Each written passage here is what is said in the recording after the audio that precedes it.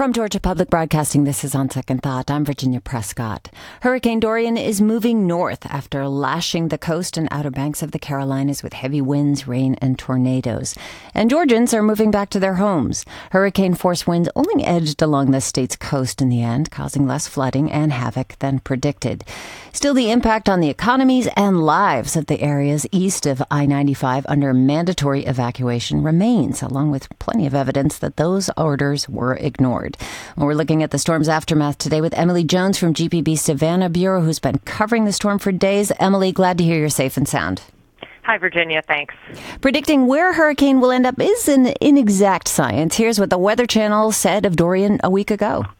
Flooding is going to be a major concern. Now, coastal flooding surge, we could see days with power outages for parts of the coast, and that's because this storm could pack a lot of wind for a long duration. Well, sigh of relief there along the coast of Georgia. Week beginning with predictions that Dorian would make landfall in Florida earlier this week, but it took longer for the storm to hit the coastline and pretty much passed along Georgia offshore. How are things looking in Savannah today, Emily?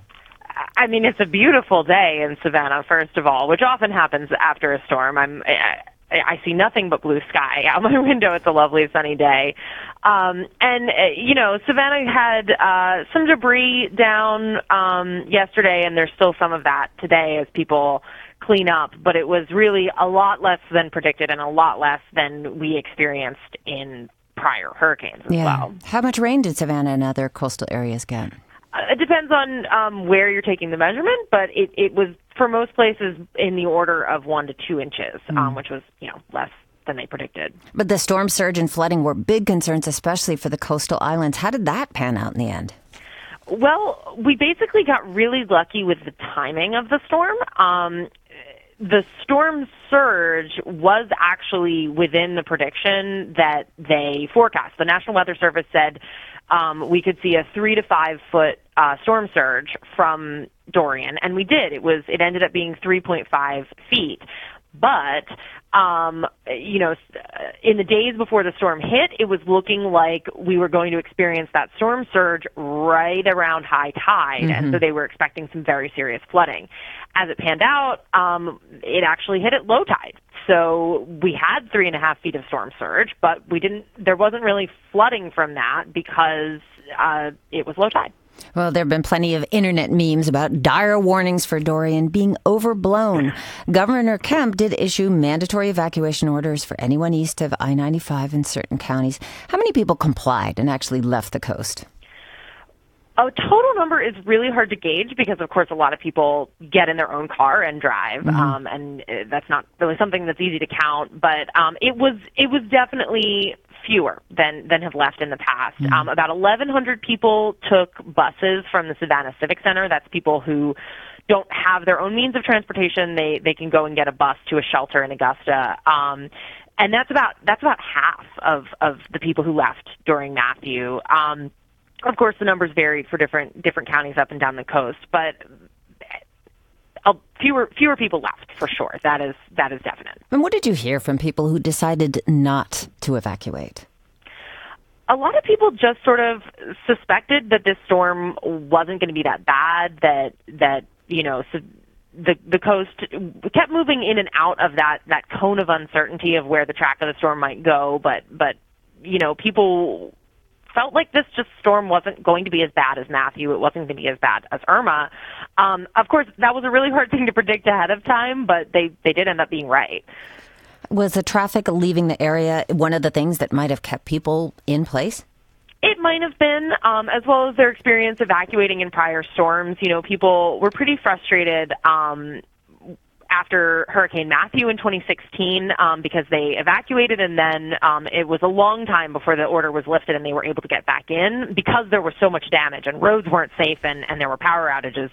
They had to delay the return of people, but that frustrated a lot of people. And then with Hurricane Irma, a lot of people evacuated, and then the track of the storm shifted, and it turned out they were evacuated kind of into the path of the storm. So some people were frustrated, I think, with their prior experience and were kind of like, this doesn't seem like it's worth it to leave when the impacts might not be so bad. There was a report earlier this week that low-income communities are disproportionately affected by climate change and extreme weather. And evacuating is expensive. You have to shell out for hotel rooms or crash with friends. Brenda Meeks of Savannah explained her situation to GPB. Either not eating, or try to pay my rent, or don't leave town. And as you said, a lot of people decided not to leave town. GPB's Grant Blankenship, our colleague, asked a FEMA official what people like Meeks should do. How does FEMA advise people who are worried about the cost of leaving? Well, that FEMA official's response to our colleague Grant was basically people should set aside a little bit of money to save to help pay for something like this, a little bit of a nest egg for the next evacuation, which, a large portion of Savannah lives below the poverty line, and a lot of people live paycheck to paycheck. So that could be pretty difficult advice to follow for a lot of people here. Well, some do argue that central control of evacuation decisions encourages overcaution. No official wants to be blamed for, look what happened in the Bahamas. Look what happened during Hugo, for example, 20 years ago or so. Do you think residents recognize that and kind of cock their eyebrows and say, I'll stay? Yeah, I think that is some of the response. I think people, in this day and age, there's so much forecasting and there is so much information that's out there. The National Hurricane Center releases updates every couple of hours that are available to everybody. And so a lot of people are watching the storm themselves in addition to getting information from officials. And I think a lot of people make their own judgments instead of listening to what forecasters and what state and local officials say about what the impacts could be, and that's sort of what they base their decision on sometimes. You spoke with Tybee Island Mayor Jason Bilterman. Here is what he said about what we're talking about, evacuation fatigue. If that's our biggest issue, is convincing people to leave in the future. We don't have homes that are flooded. We don't have property that's destroyed. We don't have a beach that's completely gone. We don't have people's lives turned upside down for the third time in 4 years, then that's fine with me. Yeah, so a good result in the end, but a real concern about if the coast evacuates for what turns out to be heavy rain, will residents be as willing to leave before the next big one? So what are officials going to do about evacuation fatigue? I think, and what Jason Bilterman said to me is they're just going to try to, give people the best information they can and encourage them to listen to evacuation orders when they come in. Part of it is that just every storm is really different. And so even though this one we ended up lucky and didn't really see many impacts, that doesn't have any bearing on whether the next storm is going to impact us. So I think that's kind of what officials are banking on, is that, next time there's a forecast and it looks bad, that they'll be able to convey that information.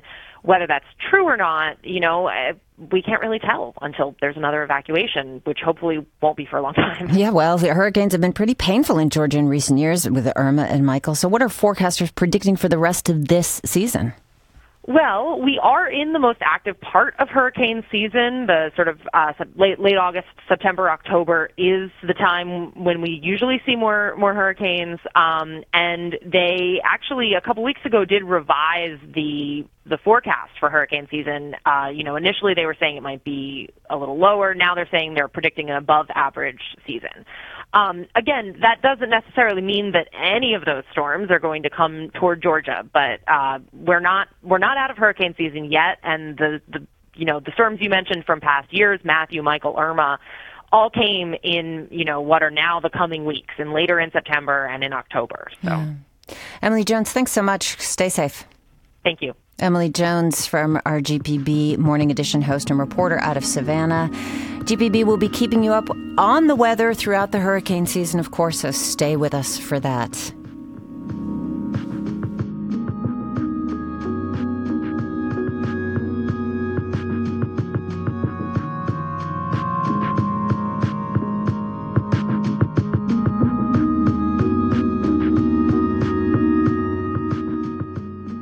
In Macon, classical musicians are stepping off stage and into the ICU. GPB's Grant Blankenship reports on Music as Medicine. The intensive care unit at Navicent Health's hospital in Macon is like ICUs everywhere. Nurses and doctors constantly checking in on the seriously ill, all while trying to keep the noise down. But there's one sound you can't escape. So much beeping. That's Navicent ICU nurse Taylor Rickert. These monitors beep, the machines beep, the pumps beep, everything beeps. You get home at night, it still beeps. Rickert says the beeps are important, of course, because they communicate about the conditions of patients. She couldn't do her job without them. But in terms of emotional well-being, the beeping can be tough.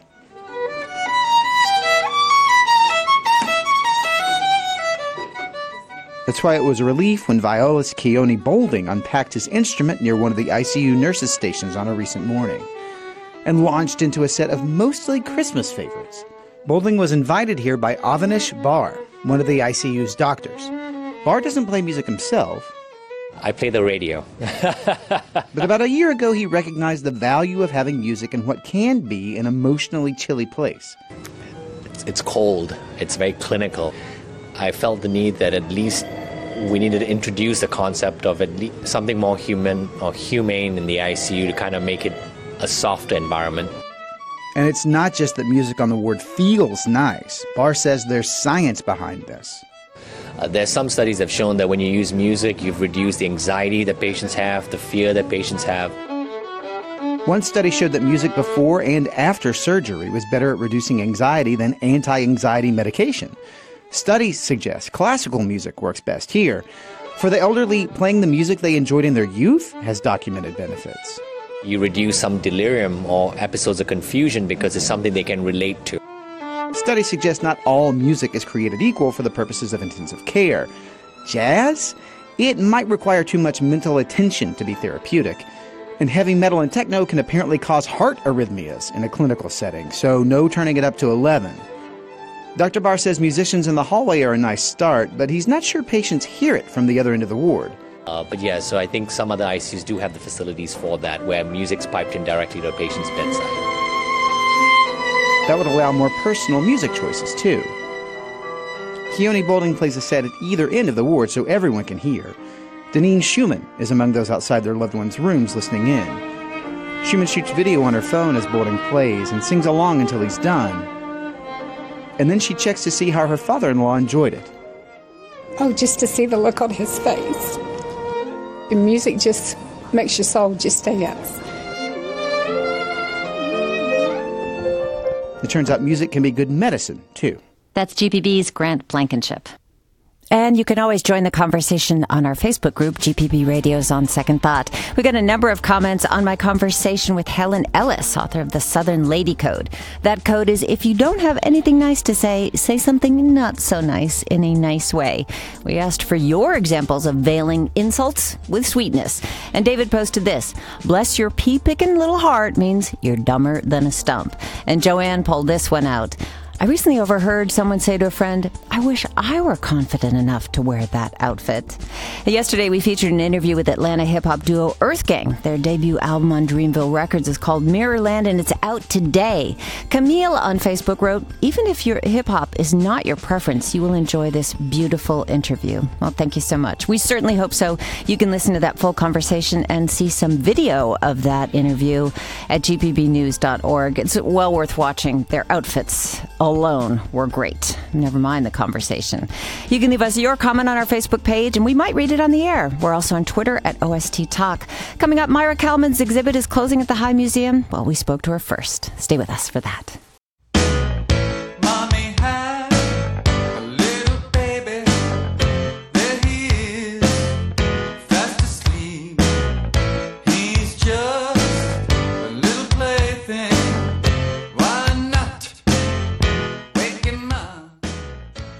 From Georgia Public Broadcasting, this is On Second Thought. I'm Virginia Prescott. Artist Myra Kalman's career in picture books began with a song.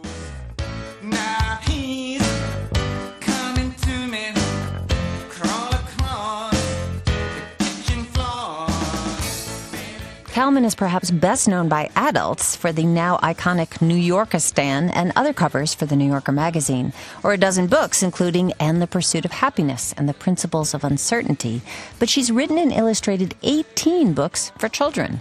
They are the inspiration for an exhibition at the High Museum called The Pursuit of Everything, and it's closing on September 15th. One of her books, Max Makes a Million, about a beat poet dog, was adapted for the stage by the Alliance Theater earlier in the summer. I spoke with Moira Kalman as the exhibit was opening, and we started by talking about her first book, Stay Up Late, and what her husband, the influential graphic designer and magazine editor Tibor Kalman, had to do with the cover of the Talking Heads album that it appeared on. Tibor had a design company called M&Co. So we had a relationship with the Talking Heads and with David, and when that book came out and we had little children, we knew we were in a new era of what could children's books be, and it was a perfect union. Did you have children at that time? We had two little kids. So two little kids. So which felt like, 20 little kids, but two little kids. But so the books that you were reading for them, were you finding the things that you wanted? There are tremendously beautiful, of course, children's books from all the eras. And, of course, we read the classics, William Steig and A.A. Milne and the Madeline book, The Bemelmans, which is my hero, and the Eloise books. There's no lack of phenomenal writing and phenomenal illustration for children. It wasn't as if there was a lack. It was just that I was an editorial illustrator and I thought, wouldn't it be lovely to do a whimsical children's book related to my style? So 18 books later, you clearly kept going. What did you like so much about making picture books? I always say this, and I kind of mean it, not flippantly, that you can be really smart and really stupid for children. And the parameters aren't the same as working for adults, which I also love to do. And basically, what you really want to do is share a story. You're seeing the world, and you're looking and looking and looking, and then you're saying, this is what I see, and this is my story. So it's always a delight. It's never boring. And for children, you really have to edit down to a certain number of pages, so you have to be concise, and I love that. Fewer words, the better. Well, you wanted to be a writer when you were growing up. Is that correct? Yes, I very much thought that I would be a writer, and I had read Pippi Longstocking as a child, and I thought, I can do this. The teenage years, the tumultuous, morbid, angst-ridden teenage years arrived, and so did the writing reflected that. And I thought, this is really unbearable. Who would want to read this horrible, sad stuff? So I thought painting and drawing would be easier in the way and more lighthearted.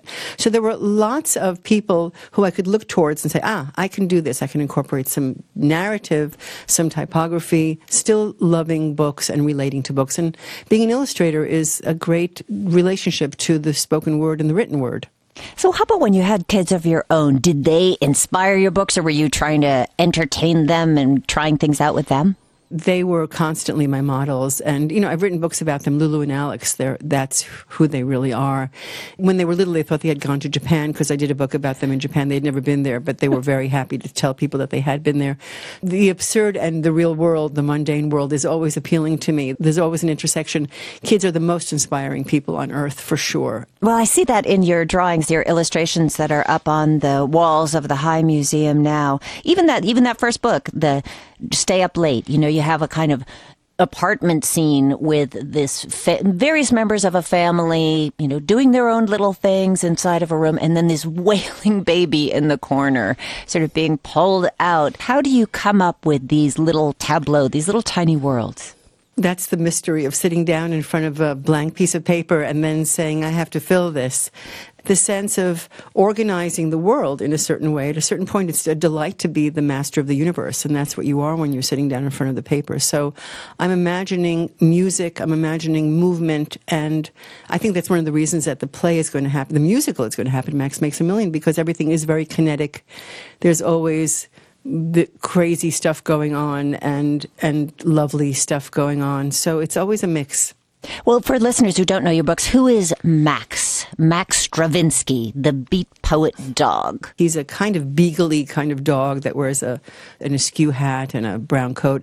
And in a way, he's me. He's a wanderer and a wonderer, and he travels around and makes poems and meets people. And a lot of the people that he meets in my book were actual people, like Bruno, who paints invisible paintings, and he's a friend of mine who paints invisible paintings, and he's lovely and smart and charming. So it's a great opportunity to view the world from a kind of journalistic, artful way with a sense of humor and say, this is the world that we're in. Isn't this funny and strange? Well, Max's best friend Bruno makes invisible paintings for the Museum of Incredibly Modern Art. Right, which is in New York City, of course. Well, that's the thing. These are so funny. I mean, for kids to get it on one level and to be delighted with them, but for parents who are or adults who are reading these books to think, oh my goodness, it saves me from reading Goodnight Moon. Nothing against Goodnight Moon. No, nothing against Goodnight Moon. That's brilliant, by the way, and she's a great writer. But to be able to be playful with language and to make up songs and puns and really to experiment. And it's a wonderful thing for children to see. Oh, you can really play with the design and with all of it. And the same for parents, that it should be an inspiring conversation for them without being too didactic or too moralistic or all those things. So it should be open and have air in it. They're not dumbing down for children, sometimes with heavier topics. I'm thinking of Fireboat. This was written after 9/11. Also, Thomas Jefferson, Life, Liberty, and the Pursuit of Everything. In Fireboat, you illustrate planes flying toward the Twin Towers and, this terrible explosion. In Thomas Jefferson's book, The Slave Quarters at Monticello, don't shy away from talking about Sally Hemings. So we see these images at the high, and a lot of parents try to shield kids from even remotely sensitive topics like those. Why did you wade in? So it would have been impossible not to do a children's book and not talk about this woman who he had 6 children with. Mm-hmm. I mean, that's a big part of the story, and it would be, unconscionable not to. I think it's inevitable that if you love children and you have a humanistic respect for children, that there's nothing that you can't talk about if you have a kind heart about it. So I don't want to be gruesome or miserable and scary. But I think that there's nothing better than being honest in a loving, kind way. Children are so curious and have so many questions about things, and there's no reason not to tell the truth. You're listening to my earlier conversation with artist and storyteller Maira Kalman. A High Museum exhibition of her illustration and books for children closes on September 15th. You have collaborated with plenty of people, from Kirsten Gillibrand on a book about women who helped get the right to vote, books with Daniel Handler, the author of the Lemony Snicket books, your son Alex, and many others. So what was it like to do this collaboration with a director and actors and a playwright giving over your book? Well, it's interesting because usually I'm obsessively controlling, and I, probably maybe for good reasons or maybe for bad. But in this instance, I thought this was an opportunity to let people take my work, create something, and then we'll see what it is. I mean, everybody who's involved is so smart and so talented, and they understand my aesthetic. Otherwise, they wouldn't have taken this on in the first place, and also the sensibility. So, philosophically, aesthetically, humoristically, I think we were all in tune, and I had very little to do with it, almost nil. And so this is going to be a tremendously wonderful surprise to come and see it as music and dance, and because I'm also embarking on my fledgling theatrical dance career. Okay, so tell me more about that, because somebody says you're obsessively controlling about your work, your output. I know drawings aren't static, but once you create them, you turn them over and they're there. But dance is a completely different thing. Acting is a different kind of high wire act. What is that? What do you have to let go of to do something like that? Your dignity. Tell me more. Truly. You really have to say, I may look like a fool, I may make a mistake, I may literally forget my lines or fall down. That falling down hasn't happened yet, but I'm sure it's going to happen in this next performance. And so you have to say, it may be a failure. It may be, you really have to give up the control, and you have to give up what the sense of success is and accomplishment, and say, experimenting in this is fantastic. Why are you letting yourself be on stage? I don't know. It's a terrible, terrible question. I'm torn. I probably want I want to hide, and then I want to be out there. It's a complex thing to be a person. Yeah, but that also sounds like something that a lot of artists go through. You want to be out, you want your work out there in the world, but then you've got to make it. I mean, is that a challenge for you?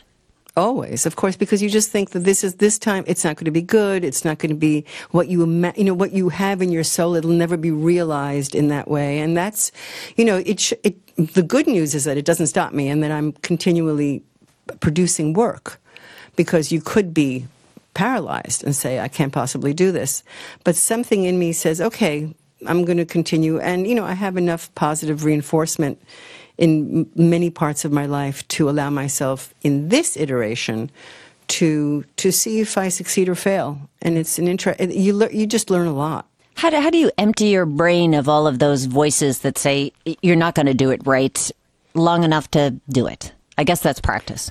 I'm really good I'm really good at emptying my brain. I'm an empty brain expert. How do you do it? And I think, I could give courses in it. And I think that one of the things that you do, walking is an incredible way to empty your brain. And really and especially for women, to turn off a kind of loop of, I'm a failure, this isn't going to work out. I think, maybe it's a stupid generalization to say that women have it more than men, but clearly, the life of doubting yourself, you can turn that off and see what happens instead. Yeah, I wouldn't know anything about that, Myra. I never hear those things. Right, exactly. And and also the doubting voice and the doubting voice serves a purpose, because you really have to make decisions, and you say, okay, out of all of the terrible decisions, what's the least terrible? So that's also a process, that kind of panic and worry, and then stopping and working. Working is the only solution to all of that, by the way. Yeah. So it's the motivator for the work, and it's also the thing that makes it go away in some level. Right. There is a pop quiz that you created, and it's on the wall as part of the exhibit at the High. The last question there is, how many mistakes did you make today? Every time I open my mouth. And what's interesting is that I've gotten so many letters. Well, yeah, I was going to ask. You left your address there. So it's incredible. What did they say? Hundreds and hundreds. Oh, the range of mistakes is if they make a mistake, and whatever it could be. I wore the wrong sock, or then they blame other people for their mistakes and say, I made no mistakes, but my sister made many. So the range of what you consider in your life a mistake, I find really fascinating. Because what does that even mean, and what does embarrassment mean? So we go through life terrified of making mistakes, and yet we make them from morning till night. I can't think of anything specific. Maybe I was short-tempered with somebody this morning already. Is that a mistake? I don't know. So we didn't get to talk about another new project of yours, Cake. This is a new cookbook with Barbara Scott Goodman. But we see in the show at the High some of the things that you love. Cake, for one thing. Dogs. Hats, the founders, Thomas Jefferson in particular. What are some of the other things that you love that you'd like to leave us with today? Well, I actually want to leave you with another book that I did, which was Sarah Berman's Closet. And it's a book about my mother's closet. This is your mom's closet. Yeah. It's a book that came out of an exhibit at my son's museum. So Alex Kalman is my son, and he is now an adult and has his own museum on Cortlandt Alley in New York City.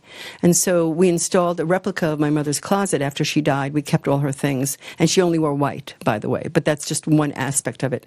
So the show traveled from his tiny alleyway niche to the Metropolitan Museum of Art. We are always talking about how marvelous and amazing it is that somebody who had a very humble life and had a very humble attitude towards things is such a tremendous inspiration, and that the daily life of just the things that you do and how you really have to pay attention and create beauty around you that means something to you. So she was tremendously inspiring in that way, and so I love her more than cake. Well, and it's so beautiful. I've seen photographs of this exhibit. It's just completely ordered and spare, and it almost looks curated in a way. Why put that on display? Your mother's closet. What is it about that epitomizes who she was? I think that when somebody has such mindful attention to something with such a sense of humor and beauty, that what else do you need in life? it's interesting to think of you looking at your mother's closet, or you as a child, seeing works of art in many things. Is that what you're hoping to inspire for children in your books? I think so. I think that the sense of waking up in the morning and that the day is a complete surprise. I mean, you have things to do, but you really don't know what you're going to see.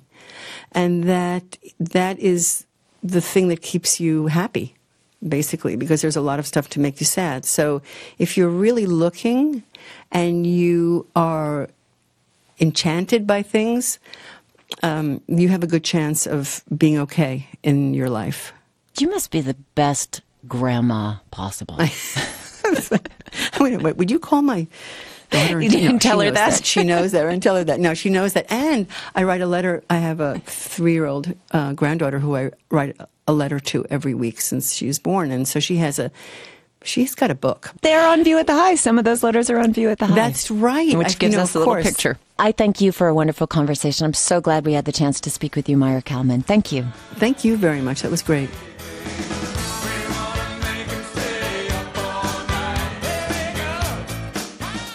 That was my earlier conversation with artist Myra Kalman. Her work inspired the exhibition at the High Museum called The Pursuit of Everything, which closes on September 15th. You can see more of her work and find out about the exhibition at gpbnews.org.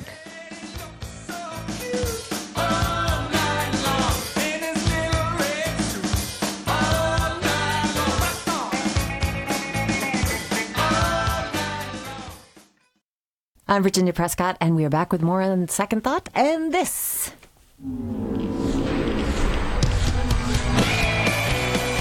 That's right. GPB's Football Fridays in Georgia is back. Television broadcasts of high school games resume September 20th, and Football Fridays podcast has just started its new season. John Nelson is host and correspondent for both shows. He's here to tell us about the start of the high school season. Hello. Check. Yes. Check. You're in. Yes. I agree with all of your preamble. All right. Good. Glad to see we're on the same page. You got it. The local high school football game is absolutely, we know, the favorite show in town for many Georgia communities. You've been traveling throughout the state, chatting with coaches, watching teams practice. So what's the feel on the field as this new season begins? Well, it's over 400 schools chasing after a championship, and this is where the optimism begins anew here in the early part of the season. And everybody sits there and says, okay, well, who do you think's going to win? Who's going to win this matchup? Who's going to win this matchup? I said, I love all of my children equally. You're never going to get a prediction out of me ever. I just like seeing the newness of it all, and who's going to be the team that's going to come out of nowhere, who's going to be the team that we always know is going to be there. And I think that this year you're probably going to see a lot of the same folks who made deep playoff runs last year do the same thing this year. Well, let's hear from some of the things that you got when on your road trip. You went to Clinch County High School between Valdosta and Waycross. This is a school which has had just 4 head coaches in as many decades. New to the roster is Don Tyson, starting his first season on the job. Here he is talking with you about his dad, who was one of few former head coaches on the same team. Because I lost my dad when I was 23, the majority of my memories of him come from football. Bus rides to the games, on the practice field, whether it be on Friday nights. I was the ball boy growing up. So it's hard for me to put into words, what it meant to me when I got that job. Wow. Mm-hmm. So years later, still hitting them. Well, and that's the thing about a lot of these communities, but let's specifically talk about Homerville and Clinch County. I knew that he lost his dad, and so when we sat down for this interview, that was my first question. I said, you've been an assistant there, you grew up there, you've all this history that you have attached. I said, when you were named head coach, did you talk to your dad? And that was part of the response that you heard. Oh, he said that he was gone. Yeah, and that's the thing is I knew he lost him, and so we always have our talks with our favorite relatives and things like that just when we're having our alone time, and that's why I asked Don, I said, did you talk to your dad about it? And that's what part of the response that he gave. 4 coaches in 45 years. Don Tyson Sr. was the first. Cecil Barber, Jim Dickerson just retired. Don Tyson Jr. was his offensive coordinator. Now Don Jr. takes over. Yeah, grew up in that legacy. So strong. Mm-hmm. Well, in a more urban community, the second most winning coach in the history of Georgia high school football is at the Marist School in Atlanta. Alan Chadwick has an unusual support system for his team. Here's what he told you. We've been very fortunate that we've had great coaches that have played at our school and have come back to help coach. Yes, we do have to depend on community coaches. We would love to have more in our classrooms, but they come in and give us a great job, give us a great effort, and they know the game very well, and they teach it very well.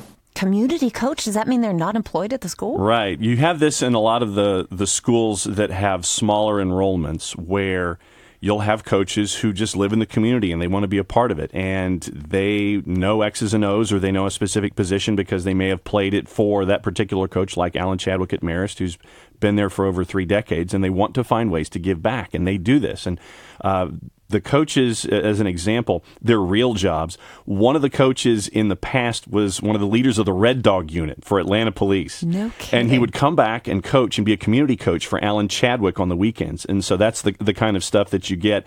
And it's fun to see the give back when you have situations like this. I just think it's really cool. Well, that really counters the idea that, teams with a lot of trophies also have a lot of money to pay their coaching staff. Yeah, and it's fun to see, you have some coaching staffs in the higher classifications where you might have 15, 20 coaches, including middle school, elementary school, and all this kind of stuff. And then you have someone like Marist and Alan Chadwick, and you have the tie-ins to the past, and you always want to be true to your school, and that's what you have there at Marist with community coaches. And that's not the only place. A lot of the smaller classifications in the urban areas have it too. So, but that was just an example of what it's like at Marist to have that pedigree. Well, another notable coach, Buddy Nobles, beloved head coach in Irwin County, about an hour east of Albany. He has been diagnosed with stomach cancer. You spoke with him as well. My wife's upset. Everybody's solemn, boo-hooing and everything. And finally, I had enough of it. I said, you know what? I said, we ain't going to be this woe is me. And I told him flat out, I said, I'm a winner. And I said, the only games I've ever lost is the games with a roof over my head.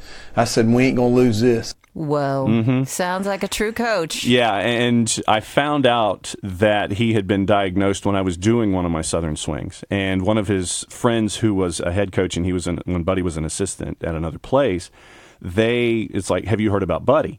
And I'm like, well, no, I haven't. And so he said, well, he's been diagnosed. And I was supposed to go see him the next day. And I texted him and I said, can I still come and see you with what's going on? He says, yeah, come on, let's talk about it. And the interviews that we posted on the social media platforms are really cool windows to see how Buddy's tackling it. He's making trips up here to Emory as a part of his chemo and treatments and things like that. And so really, for me, it's just an opportunity to sit there and reinforce. I tell him every time I text him, I say, I love you very much. And that's another message that he wanted to give out. Don't be afraid to tell folks that you love them. Oh, that's such a nice thing to hear. Well, this is really being dealt with in another community in southeast Georgia. Yep. A little over a month ago, Jeff Davis High School senior Jordan Bavaro died in a car accident. A terrible loss of a young man, a teammate, a son, and a friend. You talked to head coach Lance Helton about how he was coping. For the first time in my career, I felt like I was by myself, standing alone. At that point, it was about doing, in my mind, what was right for the young men in this community, for Jordan Bavaro, and for Jeff Davis County as a whole. But, you end up thinking of coaches as these tough pillars guiding young athletes. They have all the tools to do it. But here you are talking to a coach that's like, I don't know how to do this. Well, the thing is that coaches have their systems. They have their mentors. We all have our mentors. And I know that you've got mentors on speed dial. I do too. Same thing for coaches. And for the first time in Lance Helton's life, he had his coach mentors on speed dial, and he wanted advice. It's like, okay, how can I handle this? How do I attack this? They're like, no idea. Yeah. And so it's been a learning experience for Lance, for the entire Hazelhurst community. We're working on a piece that's going to be airing on the GPB sports platforms in a little while. But the lesson is here, it's twofold. For Lance Helton, it's like, if I can help coaches, God forbid they should ever be in a situation like this, if I can help them go through something like this, then I'm helping out in this process too. But it's a one-stop-like town in Jeff Davis County in Hazelhurst, and they're having stickers on the backs of helmets and things like that. But you go back to practice, and they're trying to do things as normally as possible, and they're off to a 2-0 start. Yeah, well, there you go. Well, on a very optimistic note, and that actually sounds quite optimistic to me, which other players, schools have you geeked out on this year? Stories that even a non-football fan might care about. This goes back to what we were talking about at the beginning. I love all of my children equally. And for me, when I get to go out on Southern Swing and Central Swing and just kind of leave the city and go and visit all of these coaches,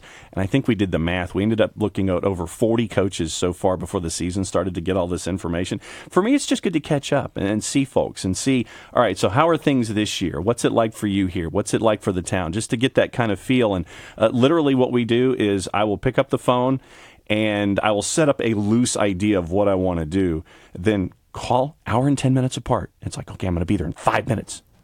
I need you for 5. Okay, we'll be there. Meet you up front.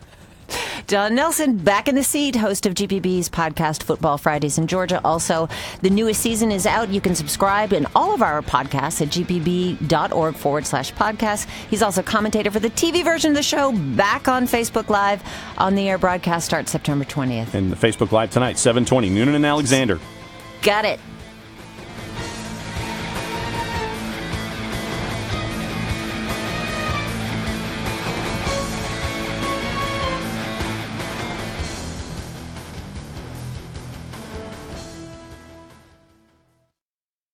And we're going to wrap things up today with some Georgia tunes from Mac Powell, an Atlanta-based multi-platinum Grammy-winning artist. His band Mac Powell and the Family Reunion recently released their new single, Back Again.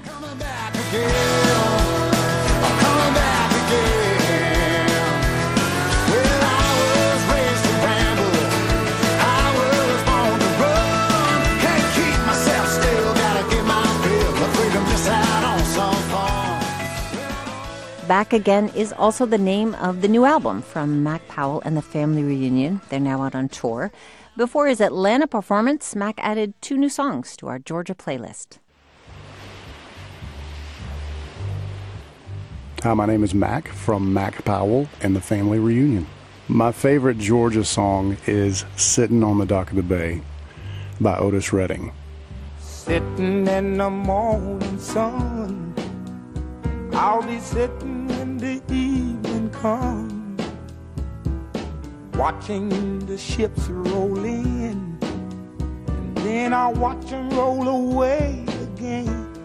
Yeah, I'm sitting on the dock of the bay, watching the tide. Otis Redding is by far one of the greatest singers of all time. We hear so much of his music, and for being from Macon, Georgia, you know, I'm proud to be from the same state that Otis Redding is from. I left my home in Georgia, headed for the Frisco Bay. Hearing his songs through the years, hearing this amazing vocal, this amazing emotion that comes through that vocal, seeing old videos of him on stage, so inspiring. And yet people don't realize that he was a great songwriter as well. And when you hear this song, it's so different than all the other songs that you usually hear from Otis Redding. Usually there's this loud and bombastic and emotional flurry of emotions from on stage, and yet this song is so reserved and so quiet, and yet so emotional in the sense that you feel this sense of, in a way, a sense of depression, a sense of tiredness, and yet it's not a sad song at all. 2,000 miles I roam just to make this dock my home. What's so interesting is at the end of the song, I read a little bit about it, and that Otis Redding was supposed to do this little bit of scat/rap kind of speak part at the end of the song, and he forgot what he was supposed to say. So he just breaks into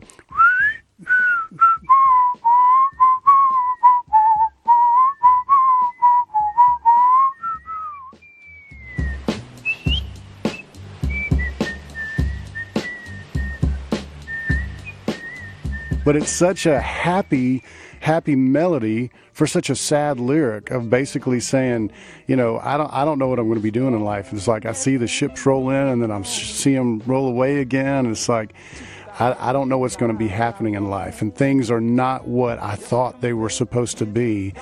And in a way, even though this is a pop song, it's a very blues song. There's so much blues where we hear this amazing guitar part and this amazing vocal, and yet these people are sharing their heart, and yet we're bobbing our head. And this song is really, not musically, but from a lyrical standpoint, an emotional standpoint, really is a blues song.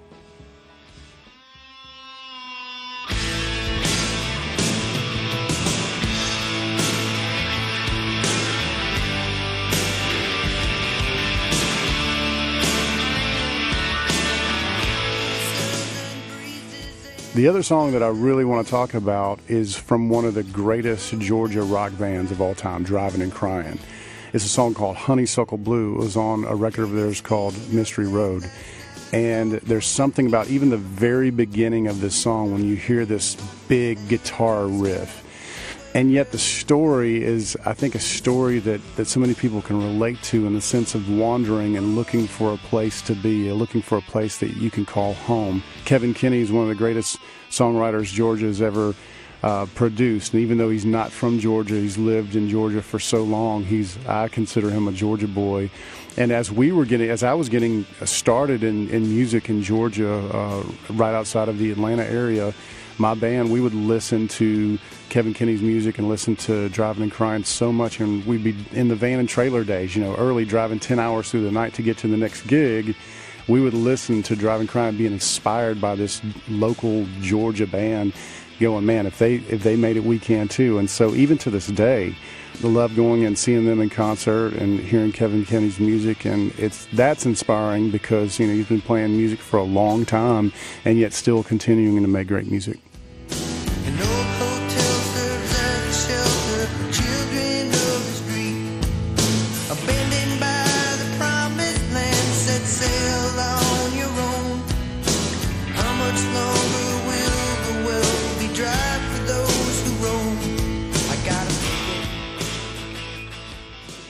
It's funny, Mark Lee, who started my band that I used to be in, Third Day, with myself, we went to high school together, and we would listen to, everywhere we would drive, we would listen to Driving and Crying. There were years where we had this habit. Every time we drove over the bridge for the Chattahoochee River, we would sing the chorus. Have you ever seen the Blue Ridge Mountains, boy, or the Chattahoochee to the honeysuckle blue, ba-ba-ba? And then it was like a rule, it was a law that you couldn't drive over the bridge unless you sang the chorus.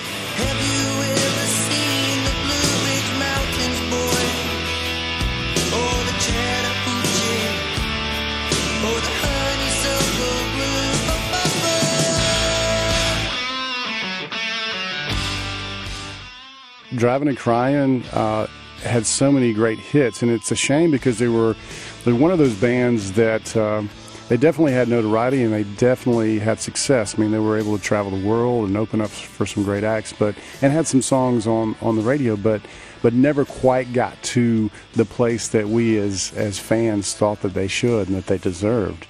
And so that's why it's inspiring that not only were they continuing to make music through those times, but even now continuing to go on the road and make fans and make great music. And so it's inspiring when you see someone who didn't necessarily become the biggest band in the world and said, but we're going to still do what we love and continue to try to make great music.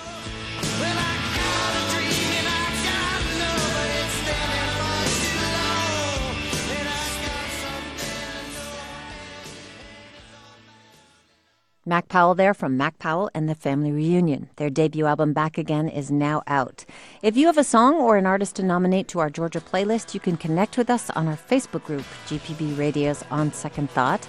And you can join the conversation and follow along with our coverage of this whole month of music. GPB Loves Music is the hashtag. You can also find more on our Twitter page, OST Talk. And we'd love to hear who your favorite Georgia musician is, why you like them, which songs do you think are essential Georgia songs. And we just might feature some of your comments on the air. On Second Thought is produced by Amelia Brock, LaRaven Taylor, Priya Mahadevan, and Jake Troyer. Jesse Neiswanger is our engineer. Our interns are Allison Krausman, Jessica Lowell, and Alexis Thomason. Don Smith is the Dean of Grammar. Amy Kiley is Senior Producer. I'm Virginia Prescott. And like Mac, we will be back again on Monday. Have a beautiful weekend, y'all. This is On Second Thought.